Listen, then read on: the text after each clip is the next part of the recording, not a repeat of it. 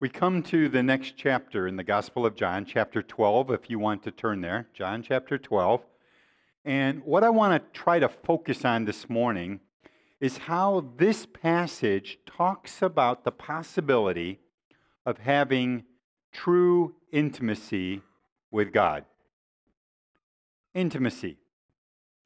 I suspect that for some of you here, especially you guys, just saying the word intimacy leaves you feeling a bit uncomfortable, a bit icky, kind of girlish.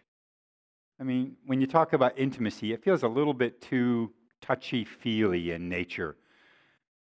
You're not comfortable with the whole idea. I mean, girls, yeah, but guys, not so much.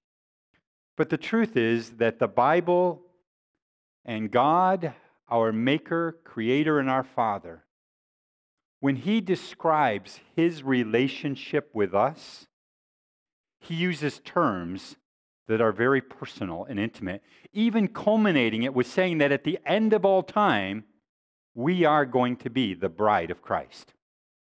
And that's a pretty intimate term. Now, for many people, the primary time, if not the only time that you feel this sense of intimacy at all, is during the singing portion of our worship. And the reason why I specify the singing time of our worship is because you do understand that's not all of your worship, right? You do understand that when you go to work on Monday morning and you do it with a heart unto the Lord, when you do laundry, if you're a mother, every day of the week, but you do it with a heart as unto the Lord, you realize that's as much worship as you singing to God, right? He says, whatever is in your hand, do it heartily as unto the Lord. But the truth is that for many of us, if not most of us, the time in which we feel most aware of the presence of God, most sensitive, most intimate with God, is while we're singing our worship to Him. And rather than make people feel bad by saying you're lower than what you should be on the totem pole of spirituality because you're not as aware of His presence all the time, what we try to do is we try hard to make sure that our singing part of our service, like this morning, gives each person an opportunity to encounter God, to meet with God in a deep way. In fact, for most of us, if not all of us, when we're in the time of singing our worship to God, is often the time that we become most aware of Him. We put our focus off of ourselves and off of our stuff and on to God.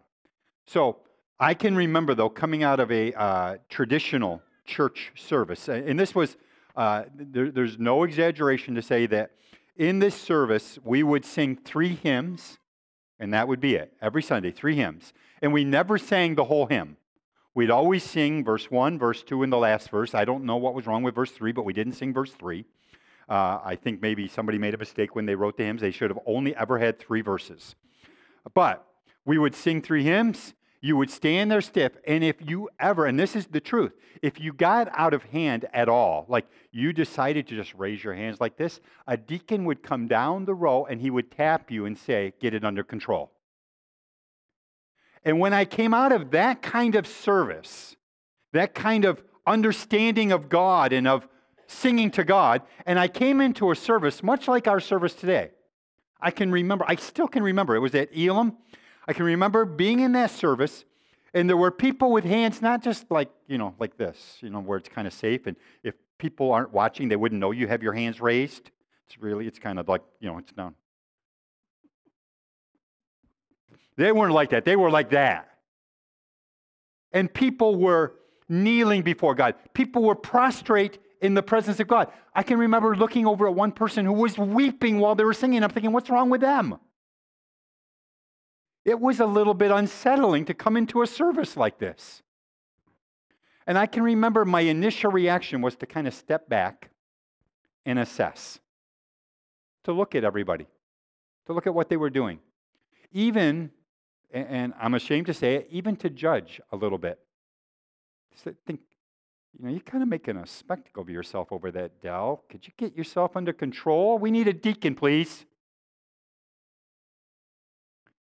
But I can still remember 1976.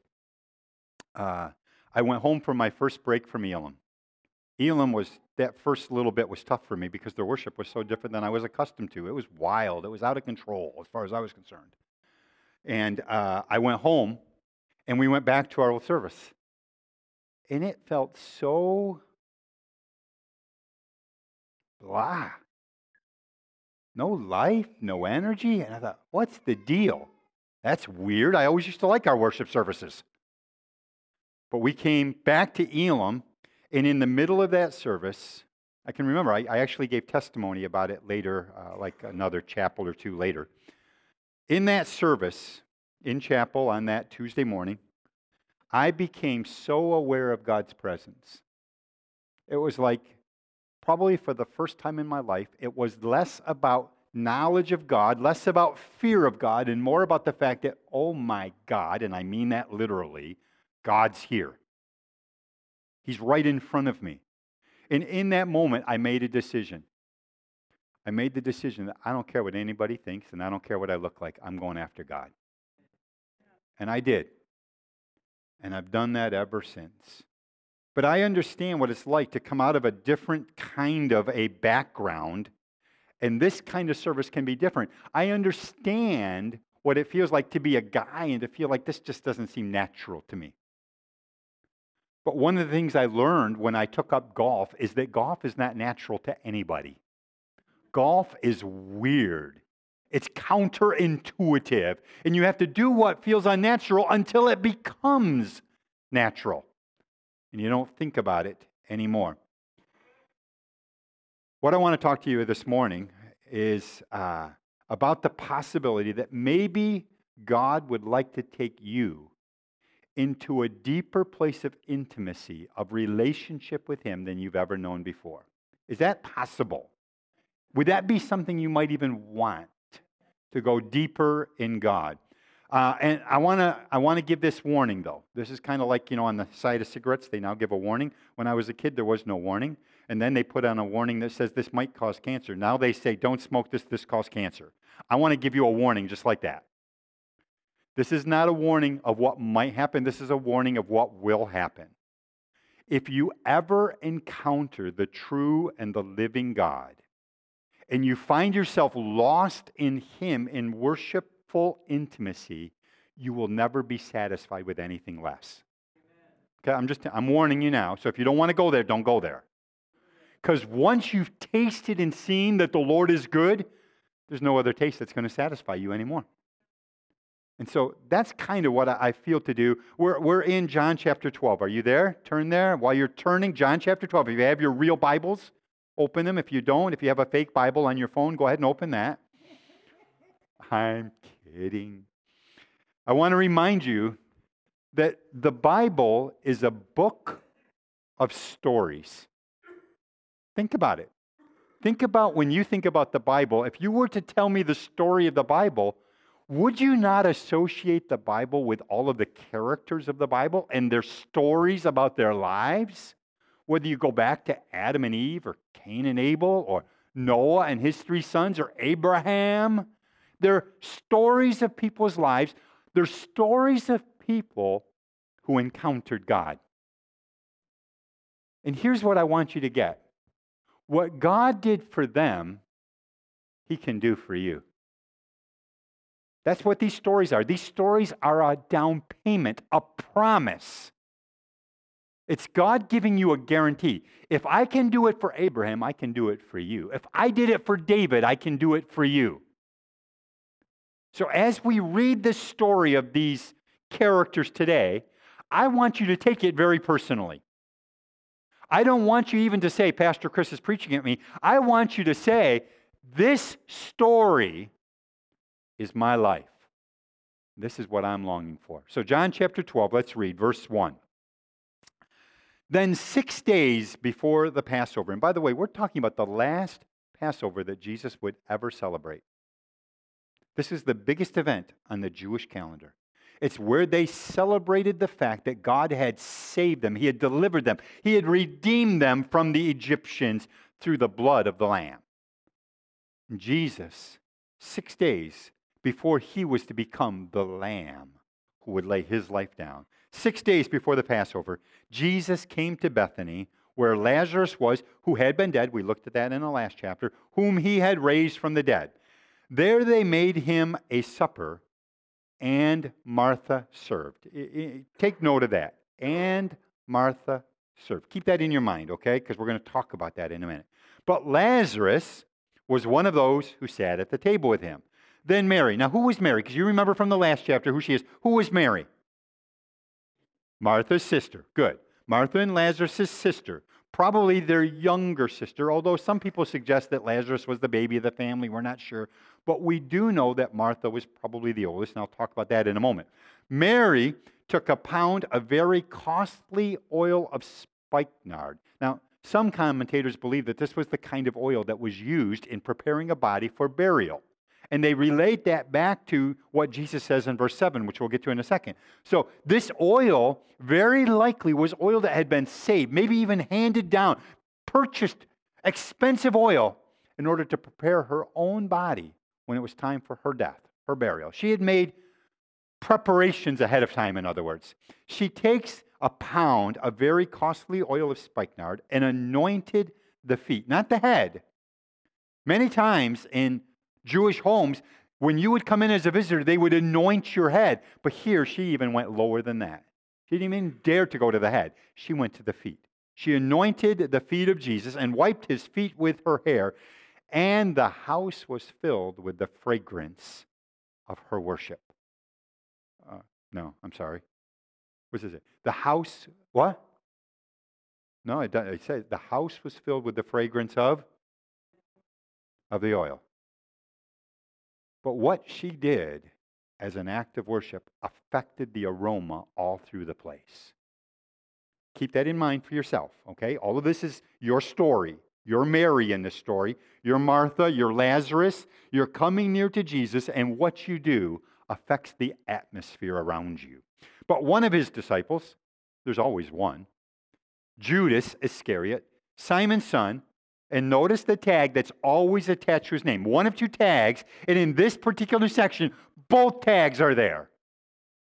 Judas Iscariot, Simon's son, who would betray him. That's how he was known. He who would betray him. Said, "Why was this fragrant oil not sold for 300 denarii and given to the poor?" This he said, get this he said, not that he cared for the poor, but because he was a thief and he had the money box. That's the other tag. Judas always was the guy who had his hand in the till. He was always taking. He was always stealing. He always carried the money for the disciples. And he used to take what was put into it. But Jesus said, "Let her alone. She has kept this for the day of my burial." So what she had intended for her burial, she gave to Jesus. "For the poor you have with you always, but me you do not have always." Now, there are so many different directions I could go here today. My mind went all over the place when I read this section and further on. But I've decided to try to focus in on a number of things that I think could help us in our own intimacy with the Lord. And please hear me.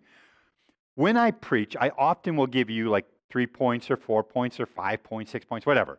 They are not intended to be 5 easy steps that if you'll do these, you'll automatically be intimate. That's not what I'm talking about.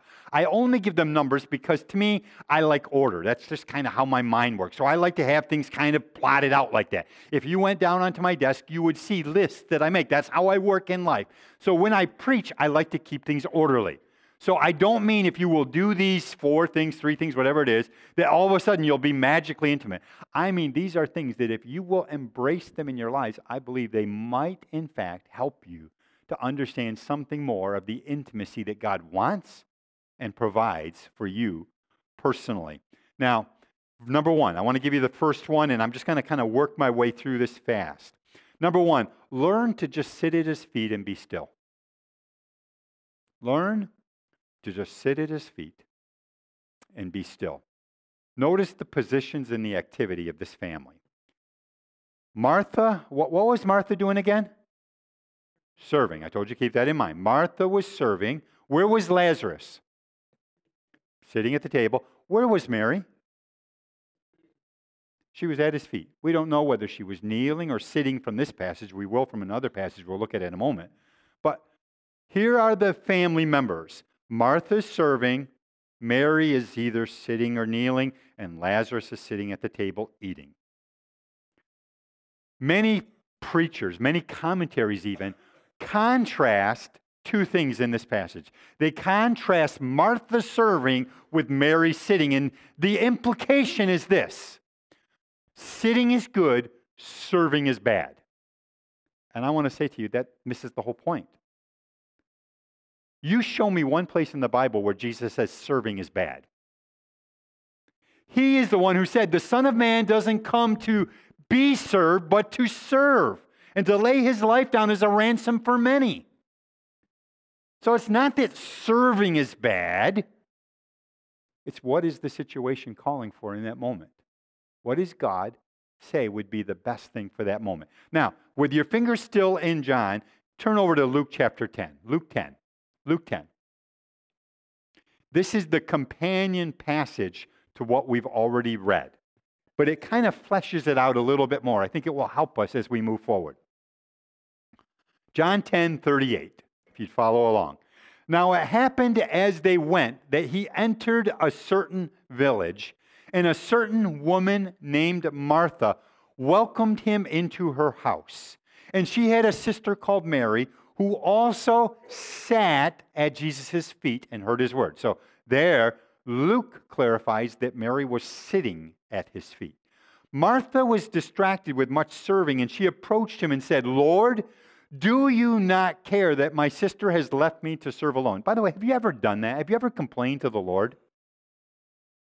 Have you ever in your prayers complained about something that's going on in your life to Jesus? Lord, don't you care that I'm having to deal with this? Don't you care that they said that about me? Don't you care that they did that to me? That's what Martha's doing. She's just like us. Lord, don't you care that my sister has left me to serve alone? Therefore, tell her to help me. Doesn't that sound like one of your kids? Tell her. Jesus answered and said to her, Martha, Martha. And can I just say that as a parent, whenever you, as a kid, have your parents say your name like that 2 in a row, you know you're in trouble. Just kind of keep that in your mind. Martha, Martha. I don't really think she was in trouble. I don't even think Jesus was being denigrating. I think he was speaking out of compassion and love for her, because the scripture is clear that Jesus loved this family. It says that specifically. Jesus loved Martha and her sister Mary and Lazarus. Martha, Martha, you're worried and troubled about many things, but one thing is needed. One thing is needed. One thing is needed. And Mary has chosen that good part, which will not be taken from her. The issue here in Luke 10, as in John 12, was not that Martha served. Martha was apparently the oldest in the household.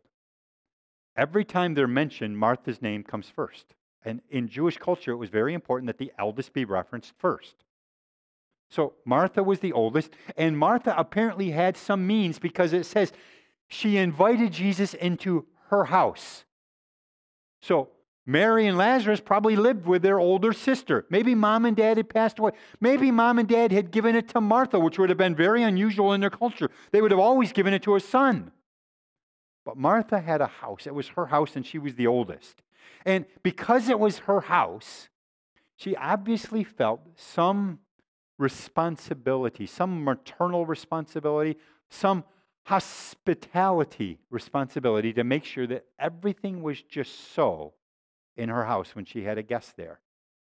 And she wanted everything to be perfect. She wanted everybody to be taken care of and comfortable. So her service was somewhat born out of a gift of hospitality. And that's not a bad thing. That's not bad. When somebody's like that, a lot of times we want to say, oh, you're just immature. If you were like me, you would always sit at That's not what Jesus is saying. He's not saying, Martha, you're bad. He's saying, in this moment, as much as service is good, maybe there's a better thing right now. And maybe we could focus on that for right now, and then later on go back to our service. But most people contrast her service with Mary sitting and say service is bad, and that's just not true. In fact, if you were to look at these sentences, I believe that what's being contrasted is not service and sitting. I think what's being contrasted as a bad thing is the word distracted.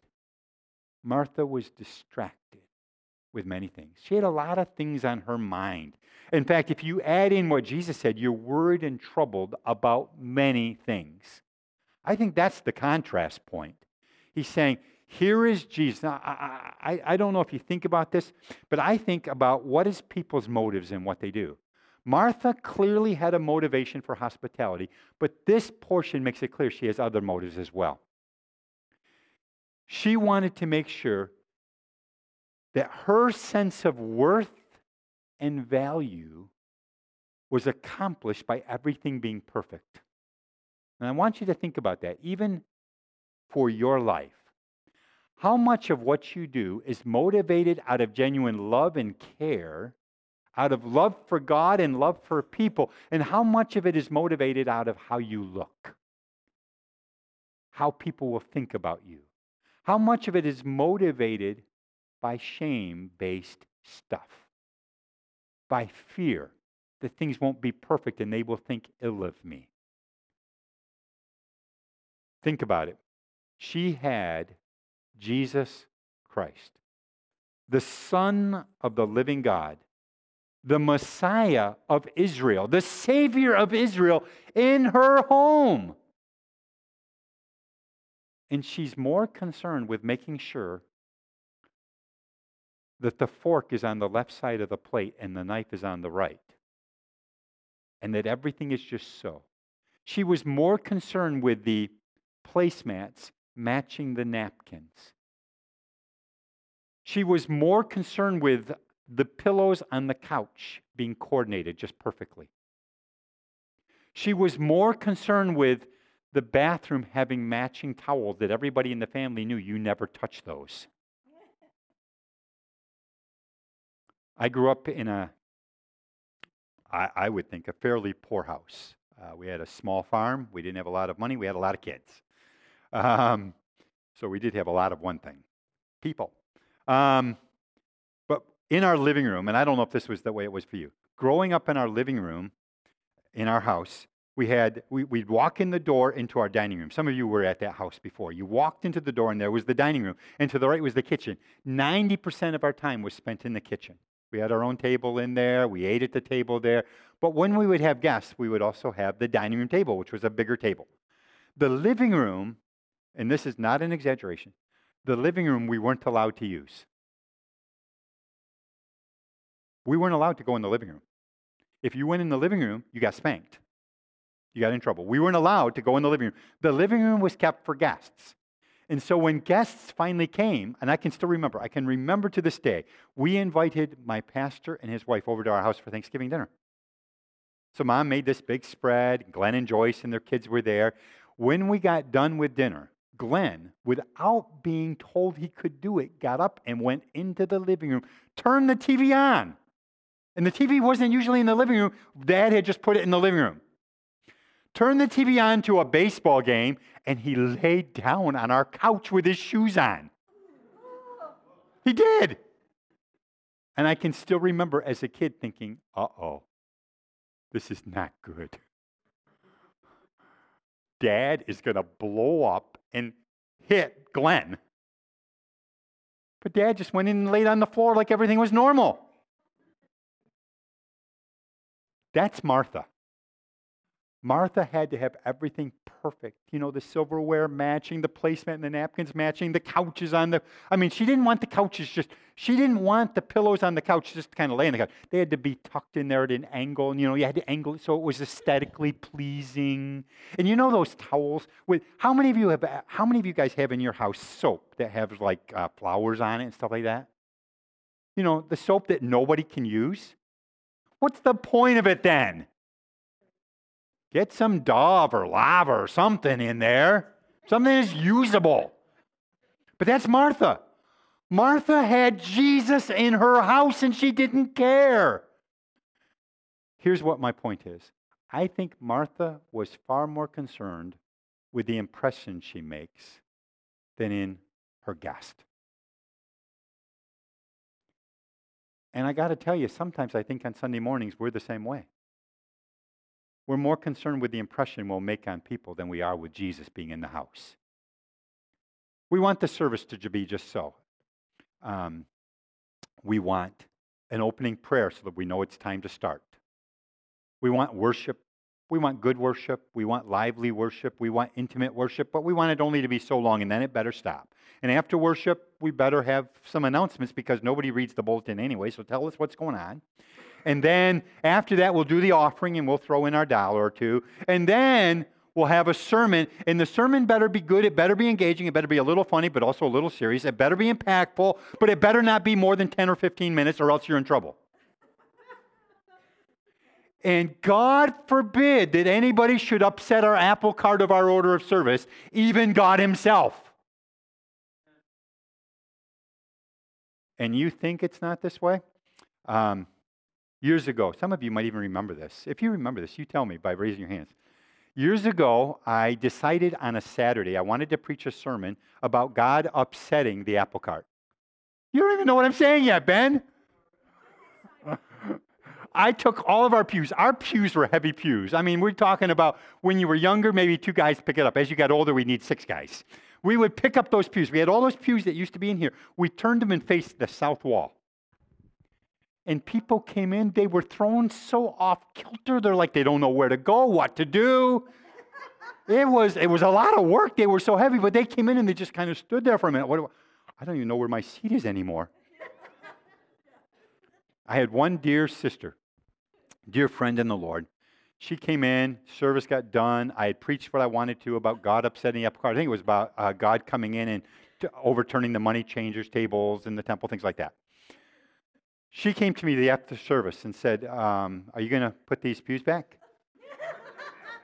I said, I don't know. Why? Just because I'm not coming back until you do. Now, I got it. Let me give this preface, or not a preface. What would be afterwards? Huh? No, not a caveat's a warning. What comes after? Whatever that word is. Suffix. I don't know. Let me give this as a clarifying point. Come on, I expected you guys to help me with words. Postscript. Okay, thank you, David. After she said it, the truth is, she didn't mean it. She would have still come because this was her church. She loved God and she loved the people here. But in the moment, because things didn't go the way they always went, she was upset. And the truth is, we do the same thing. What I want you to do is, in a moment, I want you just to close your eyes for just a moment. And I want you to think. Okay, so go ahead, close your eyes for just a moment. Why do we even come here? Why are you here? Why do we do what we do? And I want you just to think about it for a second and come up with an answer. Why are you here? And why do we do what we do? Okay, you can open your eyes. I hope you've come up with some answers. Because my suspicion is, many of us would say we come for fellowship, encouragement with one another. And we do want fellowship, right? We want to be able to be with one another, see one another. I miss seeing you guys. I missed our church. We went to church while we were away, but it's not like this church at all. I think part of what we do is we want guests to feel welcomed and comfortable and understand what's going on, so we help them with that when they come in. We take up an offering because we believe God wants us to finance things around this area and around the world, wants us to be a part of that. We also love His Word, so we want to be able to hear His Word. We engage with God in His Word, so we want a sermon. But I want to suggest to you something. I don't know what the answer was in your mind, but I want to suggest to you this. All of that which we do and all of our reasons are encapsulated in this idea. We come here on a Sunday morning or any other time that we gather, and we do what we do in order to help to facilitate each person encountering God Himself. If you've come to church and you haven't met God, it has not been what we have intended or wanted. I want every person to encounter God when we gather. So, when He shows up, which He does at times, sometimes we're just aware of His presence and it's a sweet presence. Other times it's more powerful and we're undone and we just don't want to go on. Why is it when He shows up that we get all upset if we don't keep going with our order of service? I've had people, I've been here now for 25 years. Over 25 years. And I've had people come up to me on a service in which it was so clear to me and so many others that God was in the house and we just stopped everything we're doing. Forget the sermon. And they said, but I come in order to hear a sermon. It was a wasted time. I want to say to you, what I have to say has nothing compared to what He wants to say. So as much as I feel like I am preaching God's Word and what He would like me to preach, I sure hope so. It doesn't hold a candle to when He shows up. Because when He shows up, I think we ought to stop everything else we're doing and sit at His feet to give Him time to say whatever He wants to us individually. Now, when that happens, is it likely that some people aren't as aware of His presence as others? Yeah. But that doesn't mean we allow that to control us any more than Mary allowed Martha to control her. It means we stop what we're doing and we say, this is why we came in the first place. So let's just park here for a while. Karen and I went on vacation to Florida, to the West Coast. That's where we were, by the way, around the Tampa area. I have to tell you, I haven't been all over the world. I have been around a little bit. But I think the West Coast of Florida has some of the most beautiful sunsets I've ever seen in my whole life. And so, when we were there, though we were going for rest and refreshment, we wanted to take it easy. We didn't want to be encumbered with saying, we got to do anything. Part of what we did, as much as we could, almost every night, is we went and found a different place to look at a sunset. Because that's why we came. We wanted to behold the glory of God in His creation. We loved the sunsets from when we were there before. So, when you come to church, don't miss the main point. And the main point is Jesus. It's Jesus. Keep that in your mind. When you come here on a Sunday morning, it's Jesus.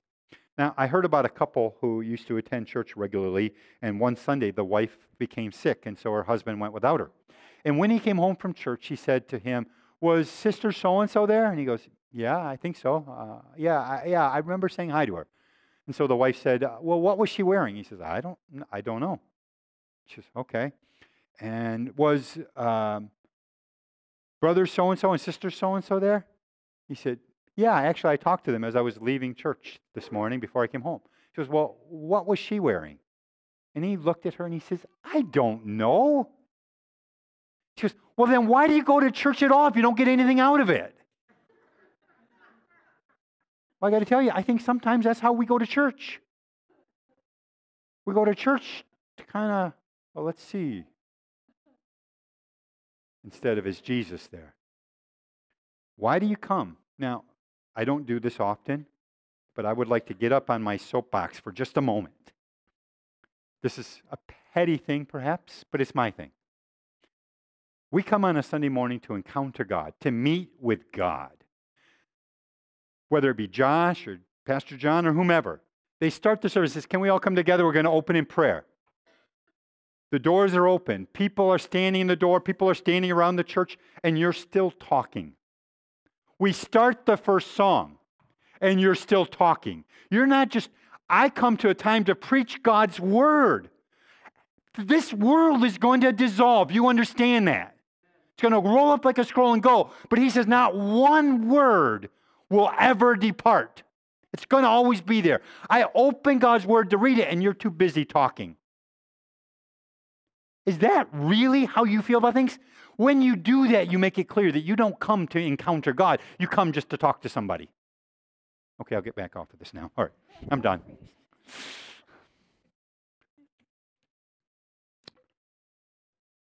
One of the things that I think happens is that when we come to encounter God, the enemy is going to come in equally and try to distract us, just like Martha.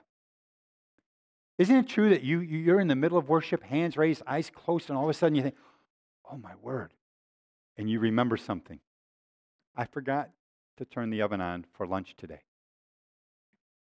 Or, oh my word, I forgot, the Bills are playing and I should have put the DVR on.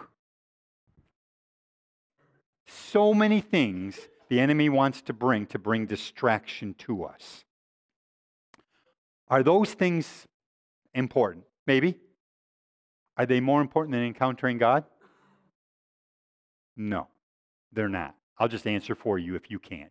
No, they're not. You want to talk with somebody. I think that's a laudable thing. You want to greet somebody. I mean, I stand in the back and I'll shake their hand. But I mean, it's like 1 second, you shake their hand. Glad you're here, you smile at them. Good, glad to see you. Let's go back to worship.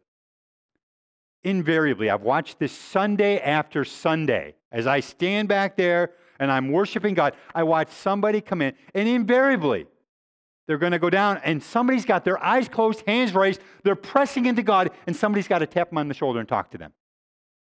Because what you have to say in that moment is so important, and you know in your heart of hearts that if I don't say it right now, I won't remember it later. So I would rather interrupt their worship than forget what I had to say that was so important. We come to encounter the living God. Every one of us, myself included, we need to train ourselves to slow down just a little bit and press into the Lord. There's many times during our worship service when even in the singing of the songs, it feels almost frantic at times. And I stop even singing. And I just close my eyes and I press into the Lord. I say, Lord, I'm hearing the words and my heart agrees with the words, but I want my soul to meet you. We need to press into the Lord. So the first point, very simply, was slow down. Sit at his feet a little bit. Number 2, place a value on intimacy in worship. How important, how valuable is time with God for you? Is it important enough for you to get up a little earlier to meet with God? Is it important enough for you to stay up a little later to meet with God? Think about it. How important is it for you to get here in this setting where corporately we encounter God, and corporately there is something different? When we come together, there is an exponential thing that happens that's greater than when I'm alone. I meet with God alone, but I also love to meet with God together with you. And yet, we stroll into church unprepared, half awake, half baked, or we come in late, scurrying in, forgot to do things, and we have to do it right now. We come in and we stand at the door drinking our energy drink and eating our Timbits because we didn't get it earlier. How important is it for you to make sure that the time that is set aside to encounter God corporately is kept for that? I've watched people, and I have an advantage over some of you. I stand up here and preach, and I look that way. You look this way, usually. I've watched people literally get up, get out of their chair, go to the back door, open the door, hold the door open, reach over onto a shelf, and get their Monster drink and drink a drink, put it back down, and come back down and sit down, because you couldn't wait another 15, 20 minutes. How valuable is your time of meeting with God? I know for some of you here today, you feel like, okay, you've gone from preaching to meddling and this isn't good. Maybe. Could be. But I think sometimes we have to take grip of our life patterns. This isn't something that happens once in every great while, because that always happens to everybody. Somebody, I don't care who you are, you're going to have something come up once in a while. Whether it's something you have to say right now because you know it's integral for the service or what's going on there, or maybe something did happen and you came scurrying in late. You didn't like to, but you did. But for some people, it's their life pattern. And when you come in late, it tells us something about how important it is to you.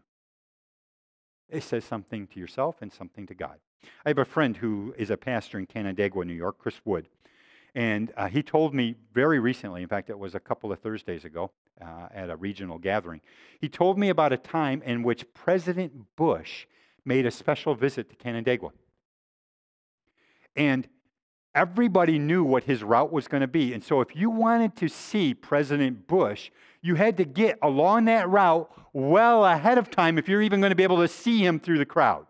So people knew he was going to be at this point at this time and this point at this time, and they would gather early. And then there were a few select people who got to meet President Bush personally and shake his hand. And they knew that they were to meet with him at 9:38. Exactly. He was one of them. So you're going to have a private meeting with President W. You're going to shake his hand, and you have to be there at 9:38. But then all of the people who are in charge say, but you have to be here at 9:15 because we had to make sure that you're all in order. And he knows who your names are. He's got a list of your names. Somebody's behind him whispering to him through his earpiece and saying, this is who it is, so he can greet you by name. So if you're not here at 9:15, you're out of the line. Do you know what time people got there? 8 o'clock.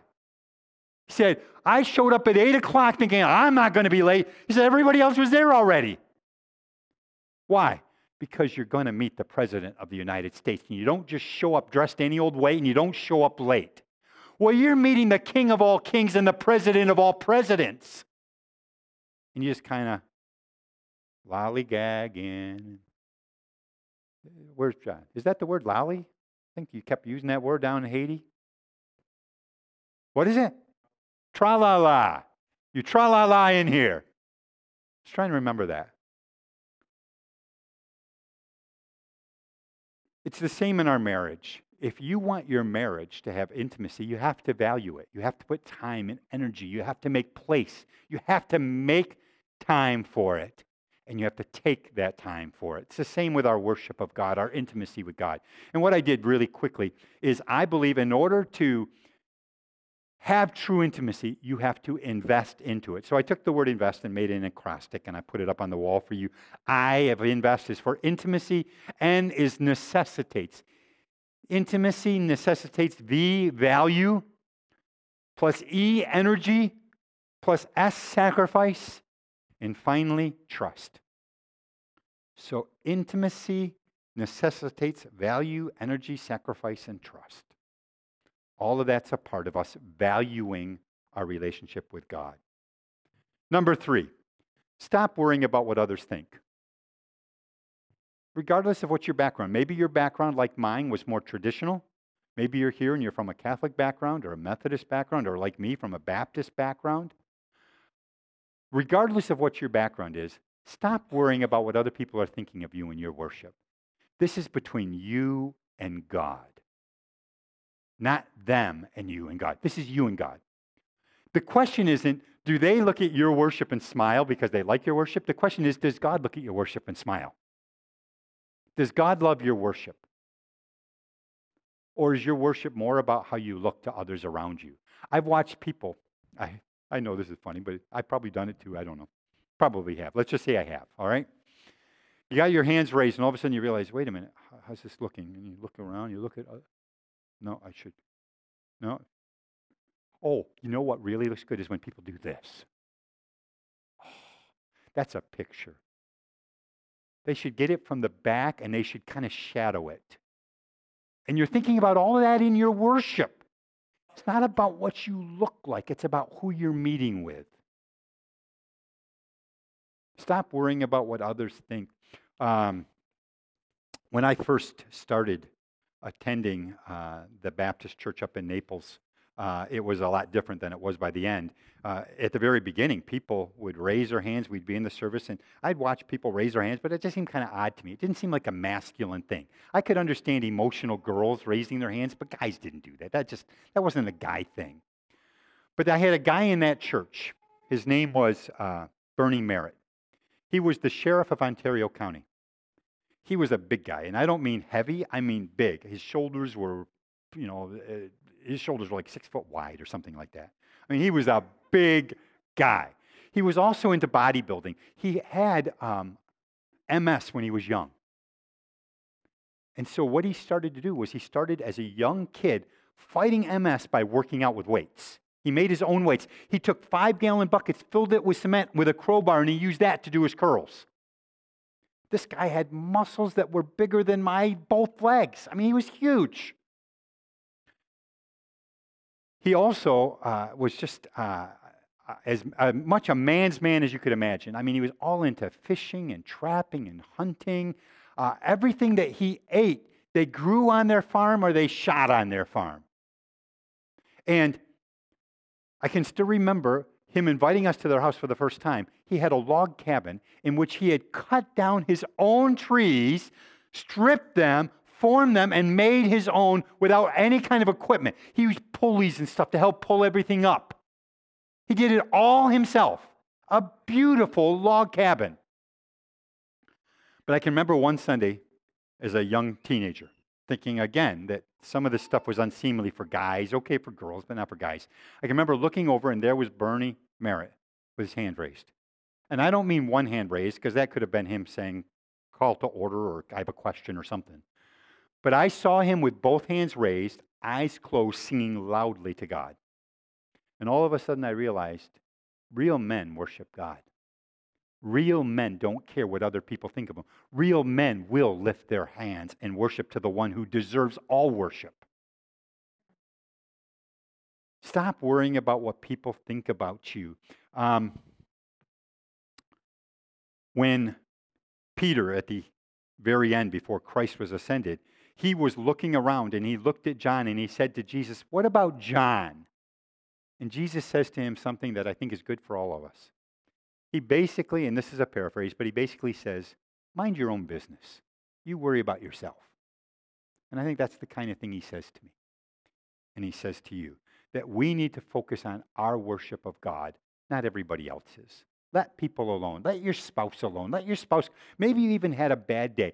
Let your spouse worship God, because how else are they going to change unless they encounter God? Let me give you this caveat. Kind of a balancing point. When I stand up here and preach, I recognize that there's a broad spectrum. I would say, and I'm guessing, 90% of the people think what I have to say is okay. But there's always 5% who think I didn't go far enough. Should have been more severe, more hard. And then there's the other 5% who said you went too far. Should have stopped. It was harsh. It was mean. It was hard. So I know that. Let me give you an example. Some months back, I preached a message on the ethics of work in the kingdom of God. And in this same church, there were likely a spouse sitting there hearing me telling people that you need to work. If you don't work, you don't eat. And they're thinking, my spouse is a workaholic. They're never home. Would you please shut up? You've gone too far. But in the same service, there's probably some guy who hasn't worked a lick in his life, and he sends his wife off to work every day in order to pay for his creature comforts. So you have a broad spectrum. Well, in worship, you have the same kind of thing. 90% of you need to hear what I say and say, you need to go for it big time. Go for it big time. The other percentage of you, you need to be a little careful. Cartwheels across the front of the church aren't necessarily a good expression of worship. It might make a spectacle of yourselves, but it might not be real worship. It might be drawing attention to yourself, but it might not be real worship. When you're standing next to people in your row and you want to spread your arms and twirl in worship, that might be a good thing, but move away from somebody so that they don't get hit in the face. Flags are fine, But parents, be careful. A poked out eye isn't good worship. Even when Jesus said, if your eye offend thee, pluck it out, I don't think he meant for you to do it. So for most of us, we need to hear what I say, which is go for it big time. But for a few of us, balance it just a little bit. You're already out there okay. Just kind of hold steady, okay? Number 4, declare your complete dependence on God. John 12:12. The next day, a great multitude that had come to the feast, when they heard that Jesus was coming to Jerusalem, took branches of palm trees and went out to meet him. And they cried out, Hosanna! Blessed is he who comes in the name of the Lord, the King of Israel. Then Jesus, when he had found a young donkey, sat on it, as it is written, Fear not, daughter of Zion. Behold, your king is coming, sitting on a donkey's colt. Did you know that the word Hosanna only occurs here in all the Bible? In the passages that deal with the triumphal entry. That's in Matthew 28, Mark 11, and here in John 12. Only in the triumphal entry does the word Hosanna actually occur. And contrary to popular belief, Hosanna does not mean hallelujah or praise the Lord. Hosanna actually comes from 2 Greek words. The first is Hoshea, which means save, and Anna, which means now. So Hosanna literally means save now. So they were saying to the Messiah, save us now, God. We don't have any hope without you. We're dependent upon you to save us. Comes out of Psalm 118:25, where they didn't put these 2 words together, but it's the same theme. The psalmist says this, Save now, I pray, O Lord. O Lord, I pray, send now prosperity. So when they cried out Hosanna, they were saying, God, we desperately need you. And that's what worship is about. Worship is about saying, God, I desperately need you. Jesus came riding in on a colt of a donkey. And in their time period, if a conquering hero came into the city, he came riding in on a horse's stallion. But if he came in peace, he rode on a colt. Jesus here came riding on a colt. Do you know what he's going to come riding on at the end of all time? Scripture says he's coming in on a charger. He's coming in as a conquering king once again. Worship and intimacy begins with a humble heart before God, knowing that without him coming and meeting with us, it's not going to get any better than this. We had a brother here several years ago who, preaching out of Romans chapter 12, took his hands like this and he said, God, if you don't meet with me, it's not going to get any better. I've tried to change. I've tried hard, and I've failed again and again. But God, if you meet with me, one moment with you can change everything. And that's what our worship is about. Here's God's promise to you, and I'm drawing to a close here. If you will touch him, he will touch you. That's his promise. He says, if you will draw near to me, I will draw near to you. Now, when I was a kid, we used to play a game. Maybe some of you guys played it, a game called tag. You guys, how many of you guys play tag? Okay? In tag, there was always somebody who was it. The it had to catch somebody else and touch them, and when they touched them, that person became it. Now, when I played it, though, I had older cousins. They were stronger, faster than me, and you would run and run and run, and finally you would touch one of them and say, "You're it." And before you could take a breath and move, they would turn and touch you and say, "Touch back." And so we made rules called no touchback, just to kind of save ourselves. Well, here's my point. God doesn't believe in no touchbacks. God loves touchbacks. If you will touch God, he will touch you. That's his promise to you. So when someone leaves a service like today and says, I didn't get anything out of it, my question is, did you touch God? Because if you touch God, and that's your responsibility, not mine, not the worship team, that's yours. If you touch God, God promises to touch you back. Maybe things don't go well. Maybe you noticed we had problems with the keyboard today. Don't even know what was going on. It doesn't matter. It doesn't matter if you had no instrumentation. You can still worship God.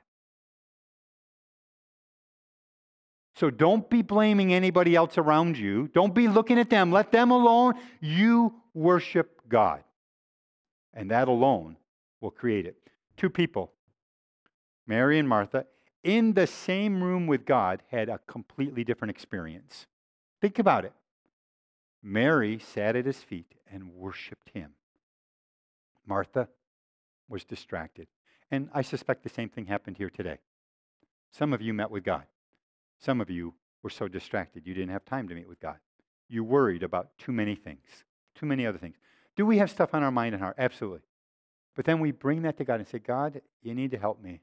I want to give you your due, but my mind is just full of stuff that's going on in my life, hard stuff. Maybe you're struggling in your marriage. Maybe you're struggling with your kids, your finances. I don't know. Maybe your job is just driving you nuts.